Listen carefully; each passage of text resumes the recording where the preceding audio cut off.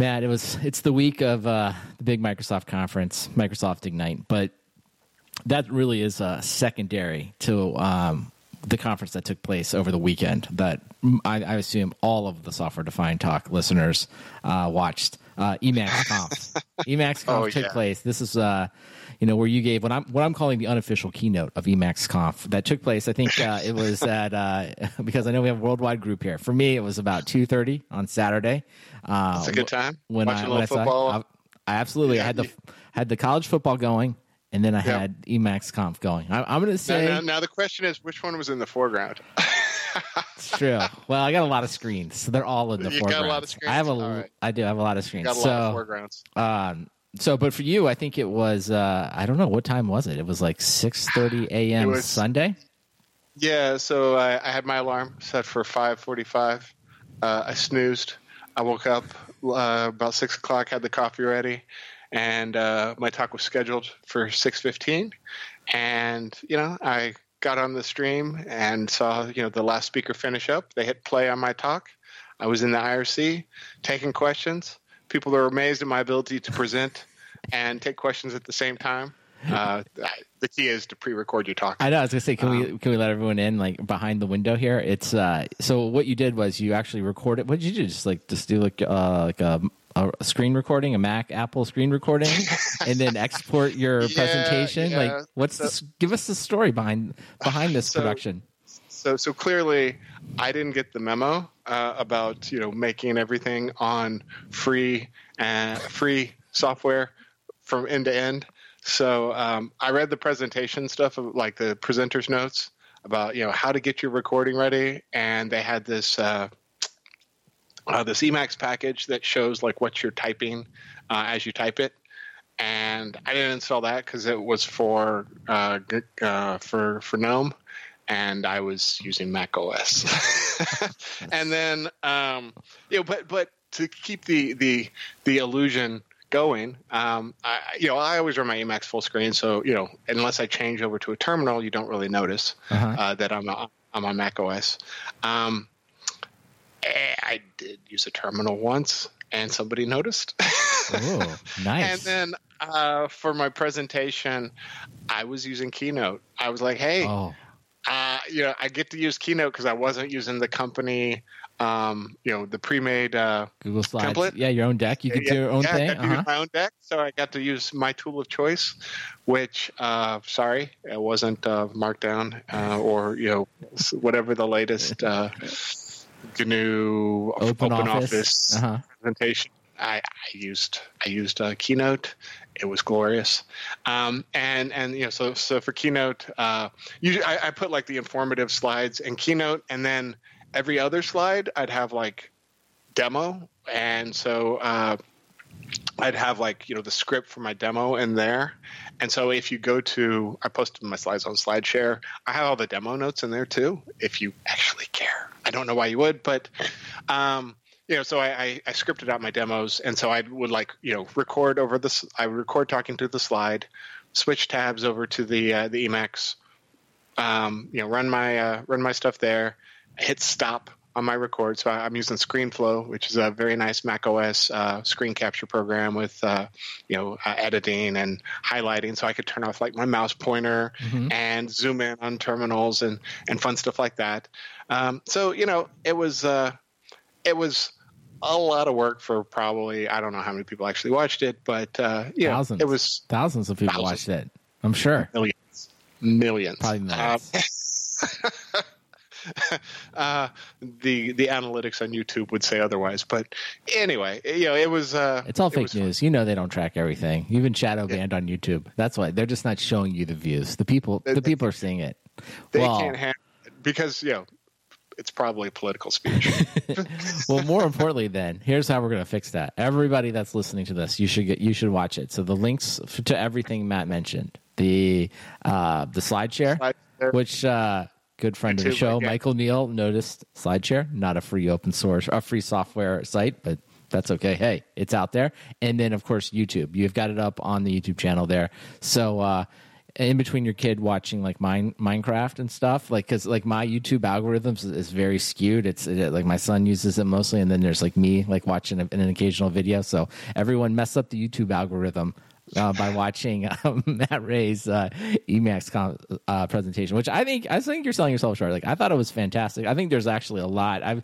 As myself and Jordy and I think a few other people were in the Slack during the actual presentation, like commenting on it. I think it came across really well. And I think there is a lot of like simple tips in there about, hey, if you're going to do command line demos or textual demos, like just make the font big, use syntax, highlighting. And it's like, you did all that stuff, right? So it's very easy to follow, even if, hopefully not breaking any news here. I'm not an avid Emacs user. I'm not going to tell you like I knew everything, but it was very easy to follow, right? Sometimes people get on there, shall we say, some of the new DevRel people, sometimes they just get up there with the white background, with tiny font, right? And they're giving some demo, and you can't even read. You don't even know what's going on, much less being able to follow it. So if you are, maybe you're a DevRel person, maybe you're getting into it, it's just like, yeah, it takes a little bit. And then, of course, like everything is very, very smooth because you pre-recorded it, but it comes across just as like, very, you know what I mean? It's super professional. So I thought, right. And then, we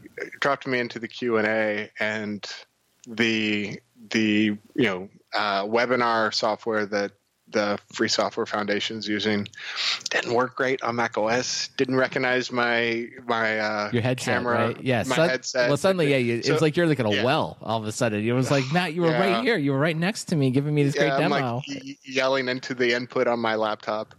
But I got good questions from the audience. Yeah, it was fun. Yeah. I guess we should talk about what it was about. Like, give us the 2 seconds, right? It was basically how to use Emacs to remotely do lots of stuff. Yeah. So the quick pitch is Emacs has a mode for managing files on remote systems. So I can open up via SSH or Telnet or FTP files on other machines, edit them. I can also open a remote terminal on those machines inside an Emacs session. Mm-hmm. And so that's called shell mode. Shell mode and tramp mode. Tramp is the remote access stuff. And so I use those to demo working with Vagrant. So SSHing into a VM on my laptop and copying content from this, debugging session back into the code, going in and out of debuggers.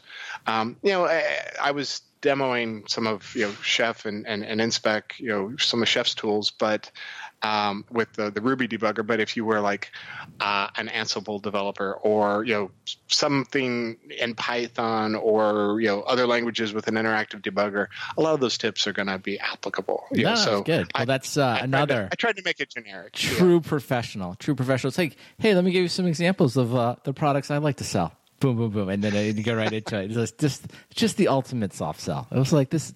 It's again like you see someone great at their job, you just stand back and you watch. You're like, this man is great at his job. Like, oh, let me just show you some examples. I just happen to do this. Oh, if you're interested, you can get more information here, and then boom, right back into it. So, fantastic. So everyone, this is your job this week. I think we assigned homework last week, but homework this week. Everybody, go in there. It's under the Emacs Conf heading. You got Matt's presentation. You got slides from the presentation, so you can do everything. I expect everyone to come back and start using Emacs, except myself. I will not. I'm still not using Emacs. I'm not going to do anything. Yeah. I understand it's a tough slog, so I'm not gonna feel bad if you don't hop on that. It's good though. It was good stuff. But that kind of takes us right into maybe a little bit of the news this week. So the big conference, as I mentioned on top, was Microsoft Ignite. And, it's funny, kind of like thinking about your presentation, is one of the things they announced was Visual Studio, I guess, like online. Essentially you can, the IDE, they're going to put it all online and you can actually do it. And so I was thinking when they were doing the demo, I was watching the keynote, again, no offense to Emacs people. I'm not trying to get into this. I'm just saying it was just really, in a lot of ways, a nicer version of what you were doing. So essentially, you could just or I shouldn't say nicer. I should just say a Visual Studio way of doing it stuff, right? Because you don't have to install anything. You just basically go in the browser. You're very much in a Visual Studio environment. It lets you kick up your environment right in Azure, do everything right there, and then they had essentially a really easy way to kind of share and editing. You know, they use the example of like doing a code review, right? Like you and another person maybe be on there and simultaneously editing. So, it's funny because they kind of presented it as brand news, and I think we've seen a lot of these editors over the time, right? We've seen a lot of like web-based IDEs. There seem to be many of them. I don't know. I tend to think that like none of them actually catch on, but I thought to myself, here Matt Ray has been basically doing this, some version of this, I don't know, forever. Let's just say forever. So if you don't like learning Emacs and you want to do it, you can use the new Visual Studio stuff, which Microsoft seemed really proud of. But even in some of the announcements, it's like, I don't know, man. I don't know where you stand on this. Like, do we even need web-based IDs? Are they ever really going to take off? Is anyone really using them? Obviously there must be. People keep doing them, and acquiring companies that do it. So that there were a raft of them. I think Microsoft bought one, Red Hat bought one. I don't know if GitHub bought one before they were acquired, but they're definitely popular. To acquire. I don't know why. I cannot find, like, when not really in an open office as much anymore. A lot of work from home these days for me, but like, you just walk around the floor of like a floor of developers. Like, I don't know. Everyone has their own little way of doing it. There's lots of different things out there. There's a lot of Visual Studios, a lot of Emacs, lots of different things. But I never see anyone's like, hold on, let me just pull up the web-based thing. This is all I want to use. So I don't know why. Like, you're right. There's a lot of interest. Companies being bought. Someone's building a company right now that's going to be bought that does this, but I don't know why. Like, what are the corporate dev people saying? They're like, we got to have this, and I'm like, I'm pretty sure we don't need this. Well, this kind of goes back to my comments on previous podcasts about that was it the 11% of people who don't modify their IDEs. And so this is for that crowd, right? This is for like the big enterprise where they're like, hey, we need to lock down. VDI is not working well enough. We need to lock down all editing, all your editors. You can use this web-based one. And that web-based one has access to our code repositories, and that's the only corporate acceptably way to edit it. I could see that scenario, and that doesn't sound like someplace I'd want to work. That's like a really tough recruiting pitch, right? You're like, hey, turns out we took away all the tools that you like to use. You can't use any of those here. And you have to use only the ones that I'm going to approve. Or you flip it around and you say, like, hey, we've taken the hassle out of having to maintain all those tool chains. Look at that jujitsu. Yeah, look at that. Look at that. Beautiful. Well, here, I do see this, though. Check me on this. I feel like people, especially if you work for like a large cloud vendor and you're a developer, right? They will often not be issued like the most powerful laptop, right? They'll have like a good laptop that usually they get to choose, right? But then essentially all their development stuff is really on virtual machines that they're assigned, right? Or they have resources too. So really it's not like, I don't want to say it's just the terminal, but it's really just your, if you will, your window into doing all of your development on virtual servers that the company has provided to you, and those can be as big or as small as you need them, right? Kind of depending on what you're working on. So that seems fine, and kind of like what you kind of showed this weekend. But they still always have like locally, they have like their tools, their preferred tools, and then they can like terminal in or SSH there, but they're not confining themselves to just the web browser. But I think that's pretty common. I don't know. Do you see that a lot? Like kind of all the development being done on cloud servers, or are you still the kind of guys like, hey, I need more RAM. I'm running the entire data center on this laptop. I need the $10,000 version laptop. Definitely doing a lot more cloud-based stuff. I find like the VM-based is not a significantly better experience. Because usually instead of getting like, so there are a lot of benefits of moving to the cloud. We've talked about that before. Familiar with them. I've heard of this. I've heard of this thing you speak of.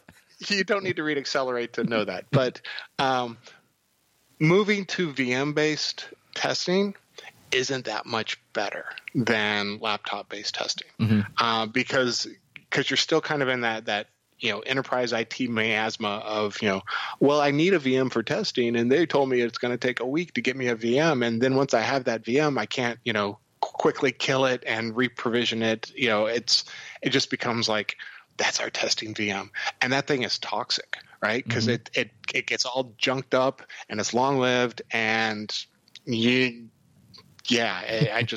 hate that box. which is why, like, I tend to go between either Vagrant on my laptop or completely ephemeral cloud instances that are short lived. Right. And I say Vagrant. Sometimes I'm using Docker.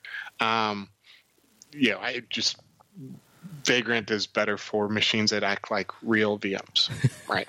So that's my little testing quibble. And I think I said that in the podcast or in the well, I don't know. I think it's an interesting question. Then it's like I don't know. Maybe we'll hear some people in the Software Defined Talk Slack. They can tell me like who's doing what. Like, is everybody still just like getting the biggest laptop? Because I think what you said before, it comes down to control, right? If at any moment the cloud environment I've given you is I'm going to get in your way, then you're immediately going to turn off the developers, right? So, because I mean, to your point there, I guess it just depends on, if it's a VM that's sort of long lived that, you kind of have to maintain. Yeah, that's, as we know, as we've all, we don't need to say what is cattle and pets and, we all know. Tragedy of the commons. We know that. But my assumption is that the people at the big, I don't know, the people who say the big cloud vendors that have this is like, yeah, it's no problem for them to just like throw up some instances, do what they need to do and just kill them all, right? Like nothing's around more than like whatever, an hour or whatever you're doing to run your test. But,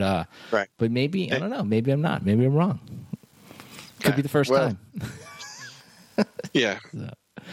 All right. They mess up your cloud and your cloud accounts, and going through that again. But anyway. All right. Well, listen. So this next natural segue here. So the other big announcement and there was a bunch of stuff at Ignite, but the thing I thought was relevant for us is Azure Arc. So, I don't know. I think you can just make your Noah Arcs jokes here. Go ahead. I'll let everyone think of one that they think is funny. I don't know where all these names come from. But Arc, as I understand it, as I watched the keynote, so I'm going to just simplify it. It's essentially the old manager of managers concept, right? So they want you to be able to install Azure anywhere. So it used to be like you had Azure Stack, and then you had Azure. And they were kind of related. They're sort of like cousins, but Azure Stack really didn't do everything. And then there was some connectivity between Azure, but it was always like a little, maybe not as much as you want. So Azure Arc, and of course, then you had to buy like certain kind of hardware. That was the other big drawback. You got to buy this kind of hardware, and it's like, of course, it's like big and expensive. So Azure Arc, as I understand it, is essentially you can stand up your own private data centers using, I'm sure this is the part they kind of glossed over in the thing, because in the demo they just said like, oh, we set all this up beforehand, and then they just went right into the demo, and you're like, whoa, I would like to see the setup. But they just said that they kind of showed just a standard, whatever you would call a standard rack. Essentially, hey, we stood this up, we plugged it in, we said we want to, if you will, install Microsoft Azure Arc on it, connect to it, so Arc goes in there. Here's some install magic that I don't understand how it works, but we'll just assume it all works. And then boom, it's like you have a little Azure sitting out there that's connected into your main Azure. And then the other thing that they showed was you can do the same thing, and you can do it on AWS or GCP, right? So if you wanted to be the multi-cloud kind of person and you wanted to run Azure essentially on AWS or GCP infrastructure, you could do all that. And then the magic is we've got one console showing you like all these different little mini data centers. And you can, of course, then do things like move workloads between them, set up security policies. And this is the part I didn't understand. Like some limited set of the data services available in Azure are also available in Azure Arc. So that's the part we'll have to like dive more into. Like again, like there was a lot of details that they went over. So I guess we kind of come back to like, this is where I think we are. It's like everything is going to connect with everything for the next 3 years because no one really knows what everyone should be doing. And you can find a group of customers, I'll product management this a little bit. I believe you can find a group of customers to say anything at this point, right? Like everything's going to the cloud. I need everything on premise. I need some of it in Azure. I need some of it in a private hybrid cloud. And then somehow I need all of this connected to every single cloud, right? So like, I think we could find a focus group that would say, this is what we should be doing. So I think as we look into industry, and I guess in Azure Arc, to kind of like frame it up a little bit, I mean, I think it's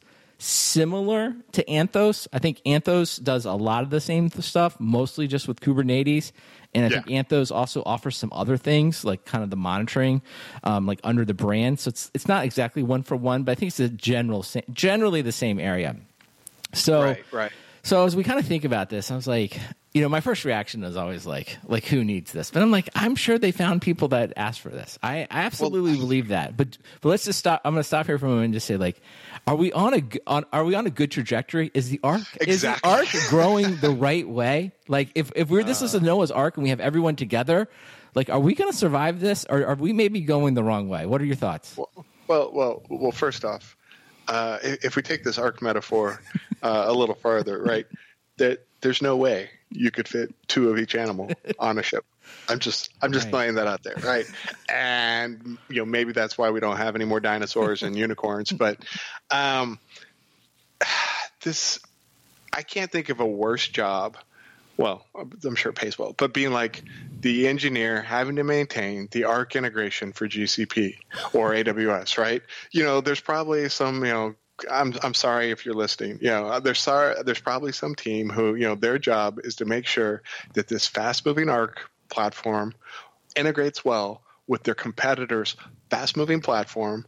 And, they've only got like 3 customers who care about this, but, it's like, some massive bank who, the salesperson is calling you as the engineer to be like, how come, Bank of Internet can't see their GCP data stores inside of Arc? And you're like, kill me. and probably inside of Arc, there's product managers like on each of these silos, right? There's the product manager. Yes. Maybe there's one who owns the AWS, and there's another who owns GCP and miscellaneous, right? and other, right? Other. And they're like, I got to deal with this Oracle, this GCP, and I've got this, big internet bank of China that wants me to make sure that we work with Alibaba, right? And you're like, what kind of, mess did we get ourselves into, right? So this by trying to cover everything, you're going to cover everything poorly. And, maybe it makes sense for a little while. At least the Anthos thing was a bit restrained, where they were like, it's Kubernetes, right? But the Arc one is more aggressive because they're like, no, it's cloud, and so it's VMs. I'm guessing that's Kubernetes too. Mm-hmm. It's a couple of different remote databases. They said a lot of stuff. The devil is in those details. There is. And again, that just having done third-party integrations for a large vendor is like, that's not a fun job, right? Well, I think we should at least walk through the use case here. So, okay, we've decided we're going to use Azure because we like the cloud services. I think again, that seems fine. That seems like okay. Yeah. Okay, so people start down that road, right? And it's like, okay, I got you. So we're gonna move our stuff over, and then they're like, okay, we're moving our stuff over, running in Azure, and then they say, okay, we've got, for some reason, we believe we have to have certain things on premise. Let's just stipulate they came up with a good reason, that it was like data sovereignty, security, whatever. We're not going to debate that for the moment. All right. So they're like, I have Azure here, and I've got my private data center. Okay. All right. Now, somebody in the room is like, but you know what I also need to do? I also got to run these servers in AWS on Azure. Okay, this is the moment where I am like asking a lot of long open-ended questions before I am accepting any requirements for this. I'd be like, why are we doing? Because the natural question would be like, if you were concerned about outages or different regions of the world, they even mentioned it, Microsoft, I think they have like 60, I don't know, whatever. They have a lot of different points of presence, right? They got enough. I think it's like 60. They have like the most. I think they even said they had the most, right? So maybe AWS would say the most. But anyway, they have a lot. So you would just say to them, well, we have these other data centers, they're all major regions of the world and they're located wherever you want. Like, why don't we just, put whatever application or redundancy you need, we'll put it in this other data center that's in Microsoft Azure. So then somebody is able to say, no, Brandon, that's not what I want. Like, I need you to do it this way. Now, of course, like if they have enough money, let's just call a spade a spade. Like if you have a lot of money and you're there with the sales rep, the answer is going to be yes. At some point, we're going to be like, we're going to stop asking questions. We're just going to be like, that sounds like a good project. We're going to go get started on it. And maybe that's what went on here. But like, I just don't know, because this is what I don't understand. It's like, well, you have this other dependency on a whole nother cloud provider. And then it's like, well, if Azure went down or your Azure went down, and I guess it kind of depends on like where is your Azure Arc running to then connect to this data center. It's running on AWS Outpost. Yeah, like how do I like what problem have I solved? Right, I'm just saying, like, so if you're worried about, because you're already tied to Azure, and if you're not convinced like Azure itself can keep it up, then it's almost like you'd have to go to AWS completely separate, right, and be like, I need to have a separate set of services that just use AWS's services and their management, so that when this day comes and everything is broken, I can just say go to AWS, because there isn't any dependency. So this is the moment, I don't know, this is the part of like in the use case, or they were going through it, like no one explained that to me. It was just like, why would we be introducing another dependencies between these two cloud providers? And then of course you've already outlined, like, even if they agree to work together on this area, it's just not going to be very good. It's just like, we just know, like, you're not going to partner up and be like, oh, the AWS Azure integration is just perfect, right? It's like, it's never going to be great. It's just like, it can't be great. So I'm concerned. I guess I leave myself concerned about people doing this. Yeah. And I mean, the product management with their open-ended questions, I'm going to push back a lot harder, because I'm going to say, like, look, sales guy, here's what we do. We tell the customer, we'll do it for $20 million. But tell you what, we'll give you professional services to get you off of that AWS, right? And then what happens? You're a salesperson. You can come up with a way to convince the customer, like, Microsoft's going to throw professional services at us to help us get off of AWS, find a better substitute within the Azure ecosystem. You take a loss on that professional services, right? But you now own that customer's cloud, roadmap, right? Any future stuff is not going to be split across two clouds and poorly managed by Arc. It's going to be, all in on Azure. And I'm sure the customers are going to push back on it.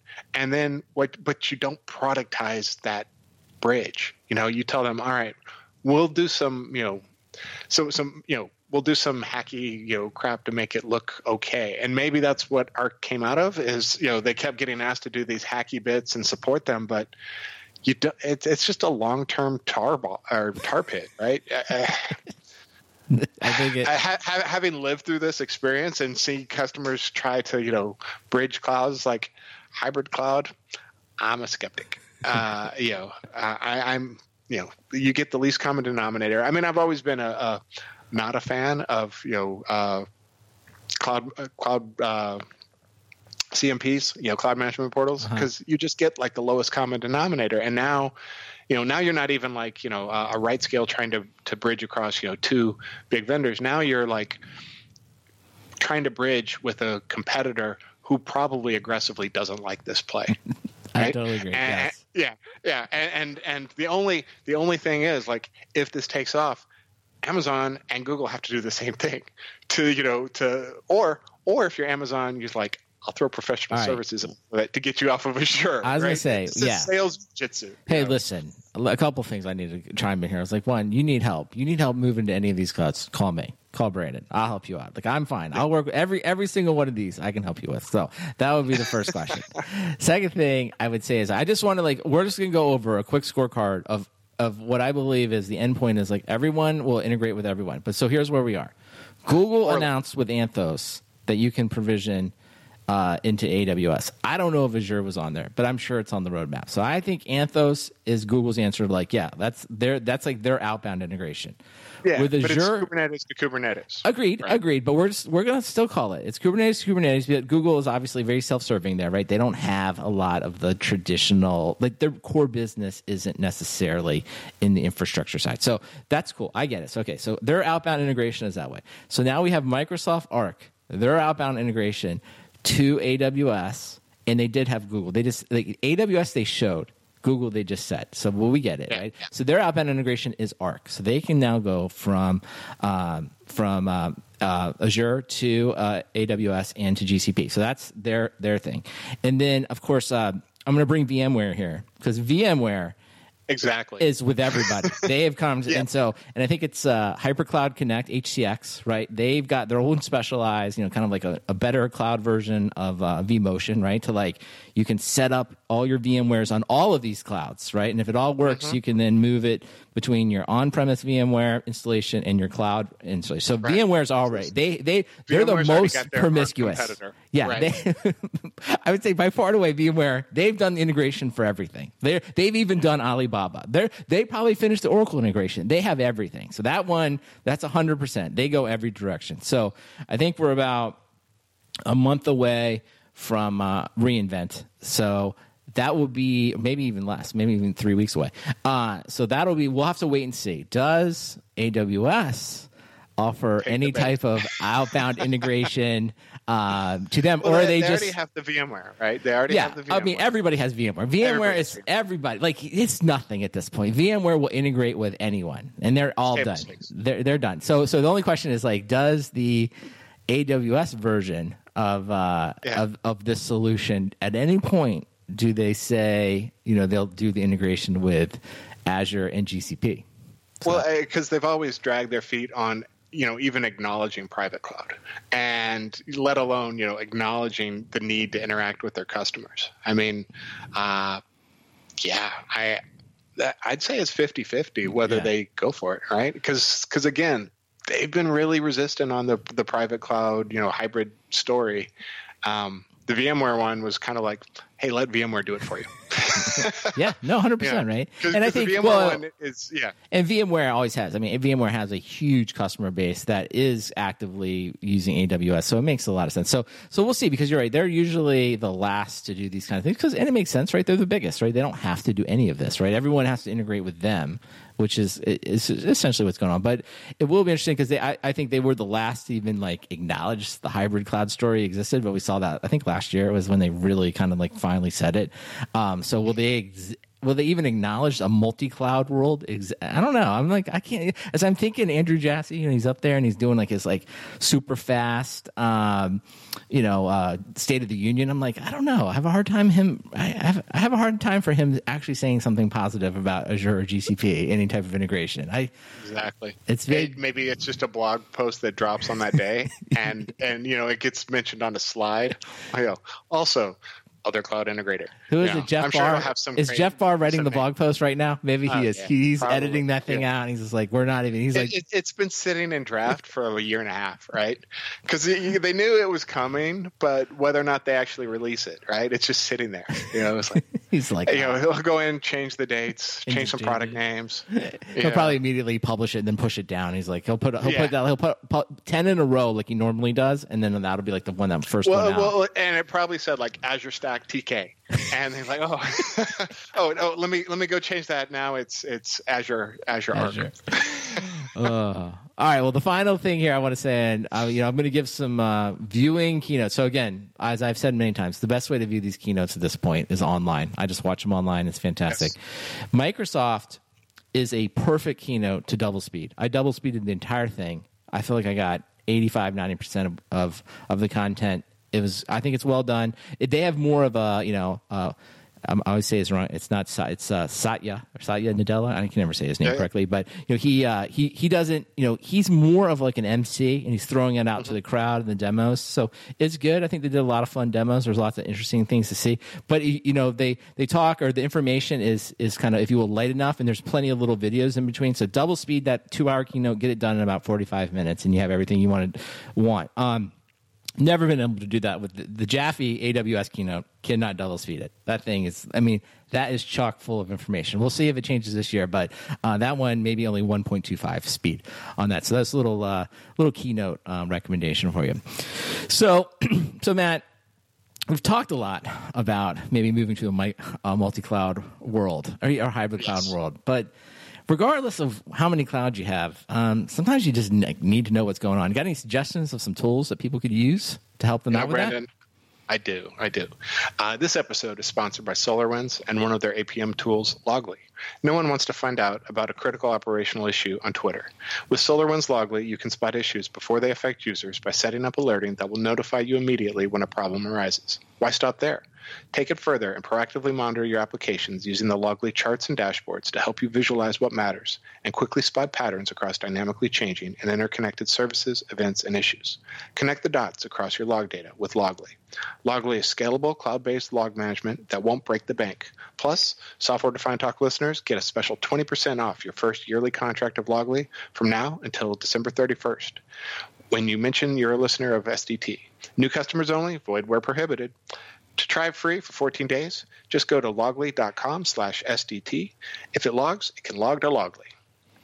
And of course, we thank SolarWinds for being such a great sponsor. And of course, luckily we got 2 ads this week, so we're going to talk a little bit. I don't know if it's so much a geographic oddity, maybe we'll call it like a time oddity. So this was the world oddity. The world oddity. So this was at least here in the United States, was daylight savings time. So of course, we're in the northern hemisphere, so we're falling back. So my question is this, Matt, is I've worked with more people based all over the world. You know, Europe, Asia, yourself, Australia, everywhere. It's like when we fall back, and we could just talk about how stupid it is in general. So let's just when we spring forward. Yeah, and you're springing forward, I'm falling back. So we're just for the moment, I'm just going to say, like, let's just accept this happens. Like, this is what I want to know is what's supposed to happen on the calendaring software. So I have many invites set up with people in at least 3 continents, right? And and we've taken some time, you being one of them. We've taken some time to work out time periods that work for us. But every time the daylight savings time actually happens on the calendar, none of the invites change at all. So I'm always like, all right, this meeting is for 3:00. But last week, before we fell back, this meeting would have been, I guess, at 4:00, right? But the calendar invite never changes for anyone, as far as I can tell. Yeah. Right, and it doesn't change on your side, right? It's like no, it does. No, but that's what I'm saying. Like when I in Outlook or in Exchange or Google Calendar, I think they're all the same. I have never seen like when I'm springing forward or falling back, depending on the time of year, the invite always stays the same. Which prompts I then have to have these conversations with everyone. It's like, hey, what time is it on your calendar? And then normally this results in us deleting the invite, the whole series, and putting a new one out. So. Does it work for anyone is my question. Does it work for anyone? Yeah, so the invite is anchored on the time zone of whoever scheduled it. Okay. Right? So when you schedule it for 3 p.m., Central U.S. time, and daylight saving time kicks in, next week it's 3:00 after it's changed. But for me, that's now, whatever, 8 a.m. the next day, and it used to be 7 a.m. Oh, okay. So is that universal for Exchange and Google Calendar? Is that always how it works? Is that like the general rule? That appears to be. So whoever schedules it owns the time zone. Oh, okay. This is actually some new information because I don't know. Like so I guess the key here. So there is an advantage to you. Normally, don't want to be the meeting organizer because that is a bad job. But now suddenly I see. So all right. So if I've scheduled the meeting, your belief is in Google Calendar or Exchange. Because frankly, that's the only calendars that exist. Like I don't know, I all you people using iCal, good luck to you. Good luck out there, friends. I'm not even trying to go there, right? But okay, so the person that is the anchor time zone is the people that scheduled it. All right. Yep. I learned a little something here, so that's fantastic. Yeah. All right. So yeah, my Australia has different DST than New South Wales has different DST than North America for when it kicks in. So for the last month, my stuff was shifted an hour, and then it shifted 2 hours. So you really get this time of year. I don't know if it's good or bad. It's better now. It's better. So this, instead of having our call at 6 a.m., it moved to 7 a.m. and now it moved to 8 a.m. All right, so now which you're is a kind of very, like very reasonable time. normal time. All right. Well, look forward, everyone. I'll just tell everyone, look forward in about 6 or 8 months when time switches again and we complain about this again in the geographic oddity segment of the Ad Read. So, well, Matt, let me tell you this. Maybe you need to be notified. Maybe you need to be notified of some multi-cloud problems. Maybe you need to be notified that daylight savings happened. But I have just the thing for you. This episode is brought to you by PagerDuty. In an always-on world, teams trust PagerDuty to help them deliver a perfect digital experience to their customers every time. With PagerDuty, teams spend less time reacting to incidents and more time building for the future.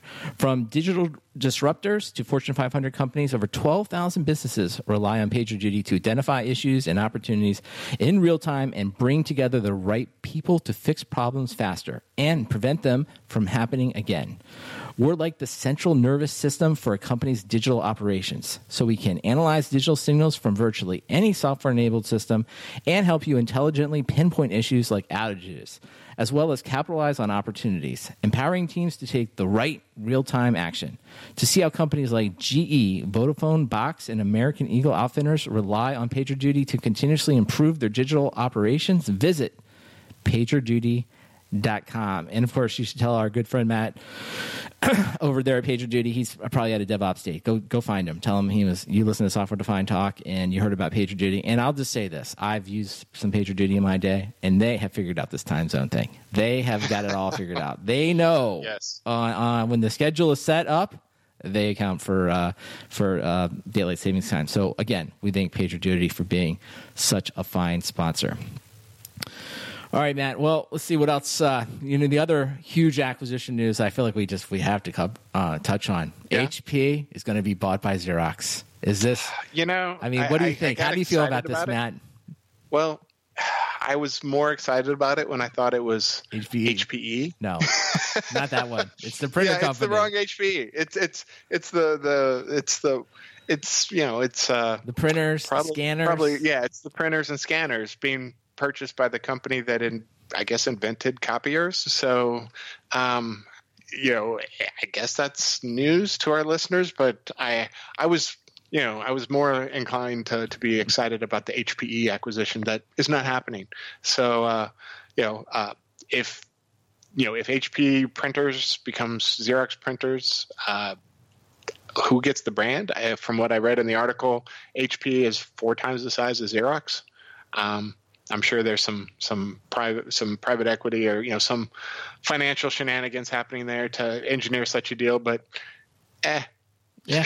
Well, I was thinking the other day, I have not made a lot of copies lately. Haven't been by a copier, like one of the big old school copiers. I'm like, but last time I was around, like they weren't, even if people said Xerox, right? Of course, the old, like, we're going to Xerox something, copy something. Like, I don't think they were Xerox copiers. So I don't know. I mean, I guess they're still doing well. Yeah. But yeah, it's like, but I kind of look at this as like a little peanut butter and jelly. It's like, sure, guys, go. Yeah. Why not? Why not get together? Makes sense to me to go for it. My only request is, like, can we put like a couple software engineers on the scanning software? Can we just get somebody in there to can we get the Twain drivers updated? Can we just get a little bit modern UI? If you're going to ship some kind of scanning application, let's just maybe like break out the user interface guides of the operating system. Just like update the fonts. I mean, what do you think? Don't hold your breath. Like having it's not going to happen. Not going to happen. I had another printer vendor tell me that they could not share like SNMP information with me because that was proprietary. And I was like, you just don't get it. No, this is just whatever, right? But luckily on their website, when I was trying to find the right this is years ago. Yeah, when I was trying to find the MIBs. I did find the MIBs for their sewing machines. So they had industrial sewing machines. It was the craziest thing. Jeez. But that's kind of news. It's kind of like the Fitbit Google acquisition. I'm like, I guess this is news, but it doesn't really affect me. I mean, all right. Well, let's go to that one. So Fitbit, do you have any Fitbit products? Not personally. 2 of my kids have Fitbits. One of them uses it.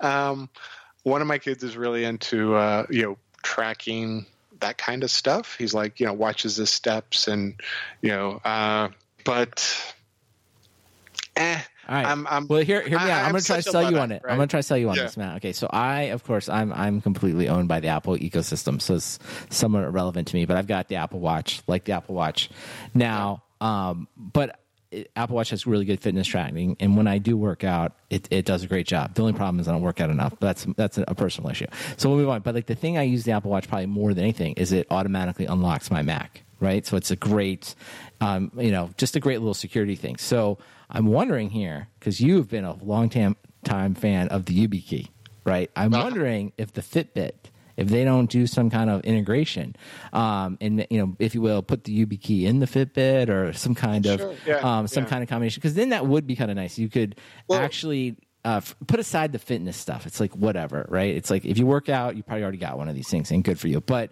Hey, tell everyone, it's like, why not like that Fitbit that you got for Christmas and maybe you paid $30 or $50 for and that you're using to track your steps?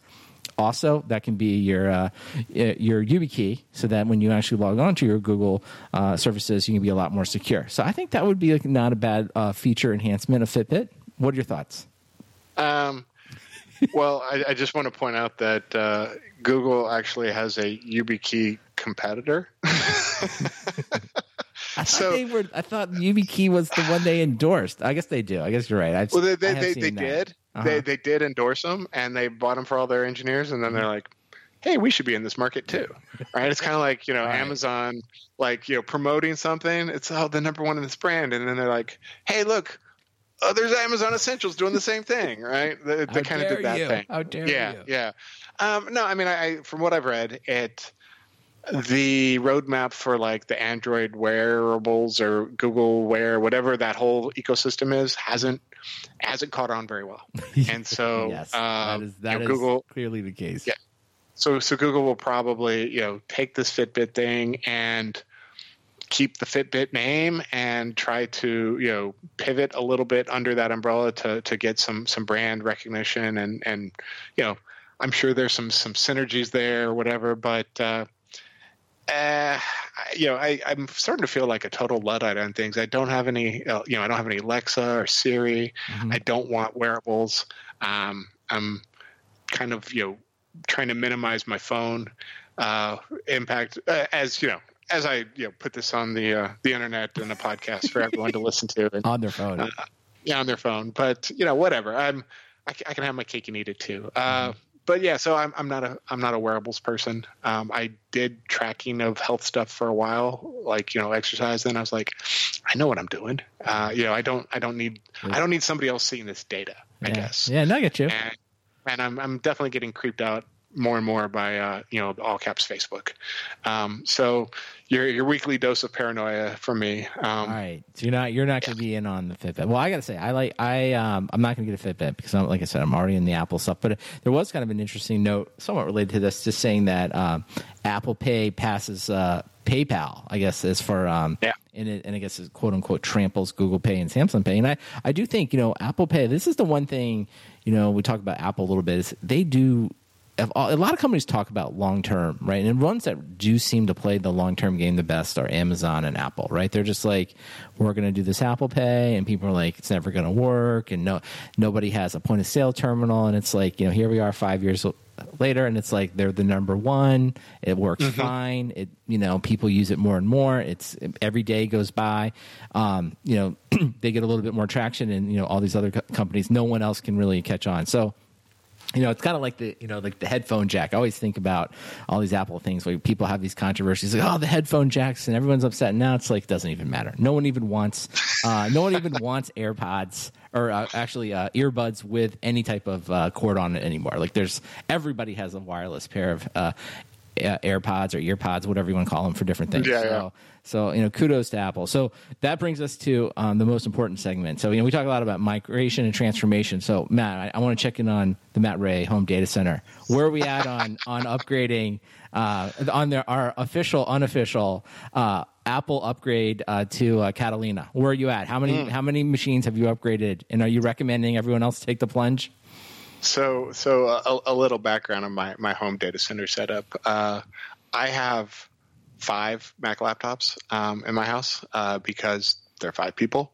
And I got a really good deal on refurbished work laptops. So they were like $150 each. Nice. So all my kids got laptops. I am a bit of a hardware hoarder at times, and we'll try to squeeze out the last bit of life out of them. So I have been. I've got 3 2015 MacBook Airs, and 2 of the 3 have been upgraded to Catalina. Yeah. And during the upgrade, I also upgraded their hard drives. So maybe I'll throw it in the show notes. Wow! Like you actually cracked open the case, and like you can. It wasn't soldered in there.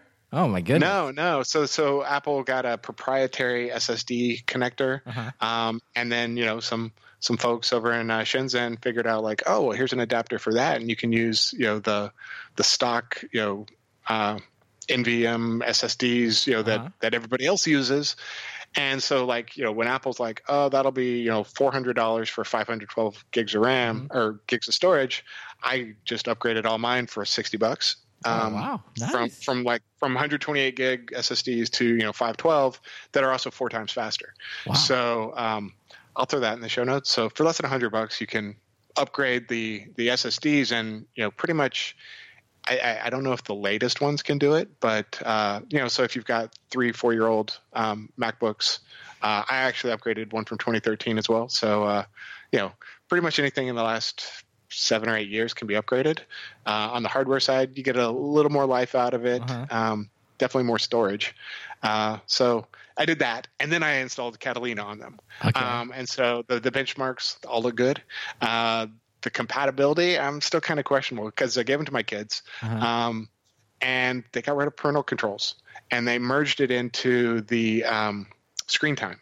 Oh, okay. And so the first thing my kid did was log out of the shared account, and now he has unlimited Mac access. Smart. So yeah. So that was I had to, I couldn't. I'm not sure how to lock that down. So now I'm just like, don't do that again. Or, or you just don't get laptops. You've gone from like an IT policy to a social policy. You do that again, I'm just going to take that from you. I'm just going to take that laptop from you. I got you. Right. I was like, we agreed. You keep using the screen time thing. When you disable screen time and just have unlimited laptop time, that's when you cross the line. So, not a good move, Apple. Kids will find a way around your IT policies, but it kind of works. The screen time on the iPads kind of works, except when your kids steal the passwords, which I've got a password stealer in the family. Except when they steal the passwords, that has been a problem. One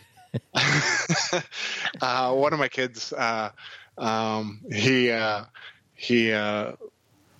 He installed Windows on it. Nice. Repartitioned the drive, put Windows on it. So clearly I have a family full of scofflaws. But the Catalina, so far okay. I'm not ready to move my home, my work machine over to it. I'll probably move my wife over to it first. Okay. See, that's nice. I'm sure she'll appreciate that. So 10.15.1 is out. I'm probably thinking 10.15.3 is when I'll take the plunge. Yeah, I don't know. All right, well, I've done it. I took the plunge. I mean, generally everything went fine. I do think some of the audio stuff, like I use Skype a lot, both the Skype for Business and Skype for that. It's been a little less flaky, but then I'm very quick to just blame Skype for all the problems. Like even if it's not Skype's fault, I'm like, yeah, it's pretty much all that. So, well, I like to hear that. I mean, it sounds really good. It sounds like you've got like a red team person in your family who's going to grow up to have a great InfoSec. Two of them, a good red team. I respect the dual boot to Windows. Like, sure, Dad. Like, hey, now that I got this other partition, I'm just gonna now that you've given me all this extra space, I'll just have this other secret. I let me know if he goes all the way and puts a Linux partition on that thing. We're all like, we should just hire him. We should just start. We should just say like, we got to get him a job. He's gone all the way. So that's fantastic. Yeah. I definitely there's some family traits toward QA. Finding all the things that don't work in software. That's what my family's good at. You're like, oh, parental controls, so I can't do this. Well, I'll just boot camp the box. Like, oh, love it. Foiled by physical access again. I love it. Right. Fantastic. All right. Well, good. So I don't know. I guess we'll just say the software-defined talk recommendation is like, yeah, sure, go for it, Catalina. If you don't have kids, don't worry about it. But it doesn't even matter. If you do have kids, they're just going to find a way around it. So might as well just get the upgrade done. That's our solution. Yeah. I'm impressed though that you cracked open the case and switched out the hard drives. Definitely put that in the show notes. I want to actually see how it's done. It's actually not too bad, right? Okay. And then you get what you get out of it is Other World Computing sells an overpriced USB kit, so you can have an external SSD if you need it. So I bought one of those. I got four drives, but one case. So that's fantastic. All right, I like it. I haven't gotten the sidecar stuff. Doesn't work for me at all. As I mentioned, all my laptops are too old, and all of our iPads are just right before the cutoff. Okay. So I will say my kids got all excited about it, and then we didn't use it. Yeah, the sidecar thing. I mean, I guess it depends. I think it is really good for a laptop. Like I have I'm on like a big screen at home most of the time, so it's like I don't know. I don't really need another small screen. And I mean, I do have the Apple Pencil and stuff, so it's novel. You can kind of like draw and stuff, and then it's like, oh wow, like. It used to be I could only draw poorly on real paper. Now I can draw poorly on my iPad. There's not a lot of like things that I personally do, but it is well done. Do they have MS Paint for the Mac? What's that? So do they have MS Paint for the Mac? Yeah, you're just like what? That was the Azure. That was the Microsoft announcement I was waiting for. That's right. Where is Paint? So but I think it's good. I do think though, if you're on the go and you were carrying both devices and you want a little extra screen space when you're like in a hotel room or just anywhere. Definitely check out the sidecar stuff. So, all right. Well, listen. Cote's not here this week, but if he were here, he would tell you that in December 2019, that there's going to be a whole Spring One tours. They're all posted. Looks like the next one would be Toronto, December 2nd. I mean, Toronto is beautiful in December. From what I hear. No, I think it's pretty cold. And then what is this? Kubernetes Forum in Sydney? Are you going to this, Matt? The 12th and 13th? I signed up, assuming I'm not on the road. I'm going to go. I kept a close eye on their refund policy, so I'm just attending, right? So not speaking or anything. So go to that conference, hunt down Matt Ray, ask him about Emacs, and tell him to give you some stickers. And Kubernetes. And that's right. And then there's actually KubeCon's coming up. We have this ridiculously long 10% discount code. So it's November 18th through 21st. I bet you they're pretty much sold out. But if they're not, you should get in there. Yeah. And you should use this code and get a 10% discount. Of course, our good friend No SSH JJ, he wants you to know about Delivery Conf. That's still on for January 21st and 22nd.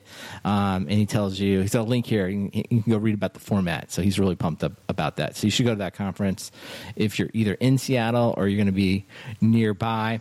So definitely check that out. We did get a couple quick emails from listeners this week. I sent stickers all over the world, really all over the world this week. I do not know how to say these names, so I apologize in advance. I think it's Olkasandar in Ukraine. Alexander. Is that how you say it? It's just like the Ukrainian Alexander. Oh. Right. Man, we should have. You know what? We should have rehearsed that before the show, man. Well, I looked at it as like, oh, it's Alexander. Well, hopefully it's saying right. Anyway, in the Ukraine, send him some really stickers. Wrong. And then I don't know. You know how to say this one? Is it Nahal? In Argentina. So I apologize for just crushing those names there. So anyway. It was great to send them stickers, and it was a very international vibe this week. So if you would like a sticker, what you can do is you can send your postal address to stickers@softwaredefinedtalk.com. And as you just heard, we can pretty much send them anywhere in the world. South America, Europe, wherever, just send us that. A quick tip is definitely need your postal address. And if you don't mind writing it in the way that it should be written, I'm never sure. Sometimes people have the zip code and all that in the right way. So pretty much I've only gotten a couple letters back. So somehow the mailmen and women in the world, postal carriers, they somehow read my handwriting and get these things to the right places, which is a miracle. To me. So fantastic. All right, Matt, what about some recommendations? You got a recommendation for us this week? Well, looking at yours, I'm eager to pitch in on yours, but my recommendation this week is the True Facts YouTube series by internet veteran Z Frank. he used to be really popular, and then I don't know what happened. He kind of, laid low and just slowly trickles out stuff on his YouTube channel. But it's just entertaining, short videos about animals. About animals? And don't share with your kids, though. Oh, okay. I was gonna say, is this kid-friendly? All right. Not kid friendly. Not kid friendly. It just appeals to my sense of humor, and I binge watch them. So that's my pick. That's fantastic. All right, I'm gonna watch that. Yeah, no, I think there's a lot of like kid friendly, like just true This is not kid friendly. All right, this one's not good. I was gonna say my son watches a lot of weird, lots of kid friendly factoid videos. I'm always like, wow, that's kind of interesting. So I don't know. Yeah.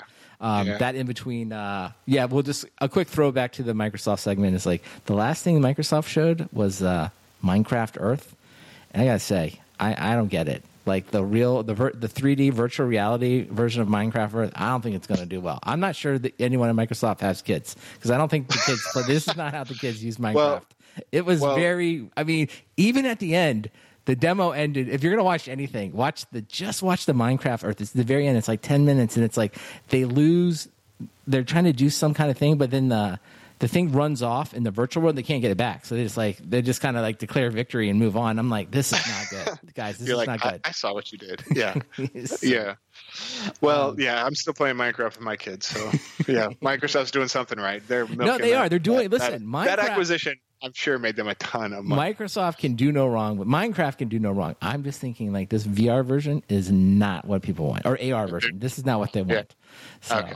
But what people do want is they want my recommendation. So I'm going to recommend this weekend. I started watching HBO's The Watchmen. So this is, if you will, it's probably everybody is familiar with the book, The Watchmen. Then there's a movie in 2009, pretty famous, right? So this is essentially a take on The Watchmen. It happens, I guess, like 30 years after the book, right? So roughly, that's what's going on. So if you like The Watchmen, then I think it's a cool show. And I think like all these shows, I think as critics say, like they respect the viewer. Like they're not going to explain everything to you. Like you need to stay up a lot of this is like most of everything I watch is like with my phone in my hand and then I'm half watching something. It's like, no, this you should pay attention to because there's a lot going on. Right. Now, I really enjoy it. I'm 3 episodes in, but I'm going to give a warning here. All right. So the showrunner, the person running the show is Damon. I think it's like Lindelof. Lindelof. Okay. So he was the guy that created Lost. Okay. And we don't have time for me to do. Maybe during the Christmas break, we will have a Lost episode where where it's just an hour long of me complaining about Lost. But so it's like Damon, he's like a good friend that you like, and you're like, he does great stuff, but like he just doesn't always show up. He can really let you down at an important time in your life. Damon, he can just let you down. So you have to go into this eyes wide open, right? Because in Lost, there are a lot of interesting theories. We don't have to recap all of it. And let's just say at the end, I think we can all collectively agree, none of it was brought together. So I feel better about this because he's not necessarily, it's not all his own material. He's not writing everything from scratch. But he is taking, a big risk in like trying to bring together, a new Watchmen series. So we all collectively have to like have very low expectations, right? Because even in the first 3 episodes, he's introducing lots of interesting ideas, just like Lost. Lots of them. There's plenty of podcasts and Watchmen blogs to read about, right? There's all the stuff, but like I'm just telling everyone, don't get too sucked in because we've been here before. Damon could let us down. I didn't get into The Leftovers. Other people had like The Leftovers on HBO. They said it was good. I just could not get into it. I tried several times, but so people had mixed reviews there. So I'm just telling you all, I'm going to watch, but I'm warning everybody. I'm waiting. I'm going to wait for the conclusion before jumping in. This could let us down. It's right in my wheelhouse. Right? All right. Well, the other thing that I love about this is that great playlist. So I put a link in here to the Apple Music Watchmen playlist. There's also one on Spotify. So I think they do a great job with playing music in the shows. And I guess so I'm talking about just kind of music they selected. So I think it's all really good music. I think anybody listening to this podcast will probably like it. But then I also have Trent Reznor of Nine Inch Nails. I guess he has scored, him and like this other guy. They have some company where they score, various things. And I think the music in this and just everything is done well. The music they select to play, the music they've scored, and then Trent Reznor, I guess under Nine Inch Nails, they've released their own soundtrack, but it's like I haven't heard it. I just assuming it's great. I guess it's pressed on vinyl, so it's yeah. Can you actually get it? I'll throw there's a streaming link on Spotify to it. I was listening to it yesterday. Okay. So yeah, definitely good. I've been a big fan of they did the Social Network and Girl with the Dragon Tattoo, and that pair's done a lot of good soundtracks. So right away, I think the Emmy for Best Music immediately goes to the show. I just all in on all the music here. So the score is great. The playlist is great. I think the plot, I'll leave it on this. The plot, I'm optimistic, but I'm realistic, right? This is like an IT project. I have I think we can do great, but there's a lot of work to be done here by Damon between episode 3 and episode 10. So we'll see how it is. So check out The Watchmen. All right. With that is it for this week, and we will talk to you next week. Bye-bye.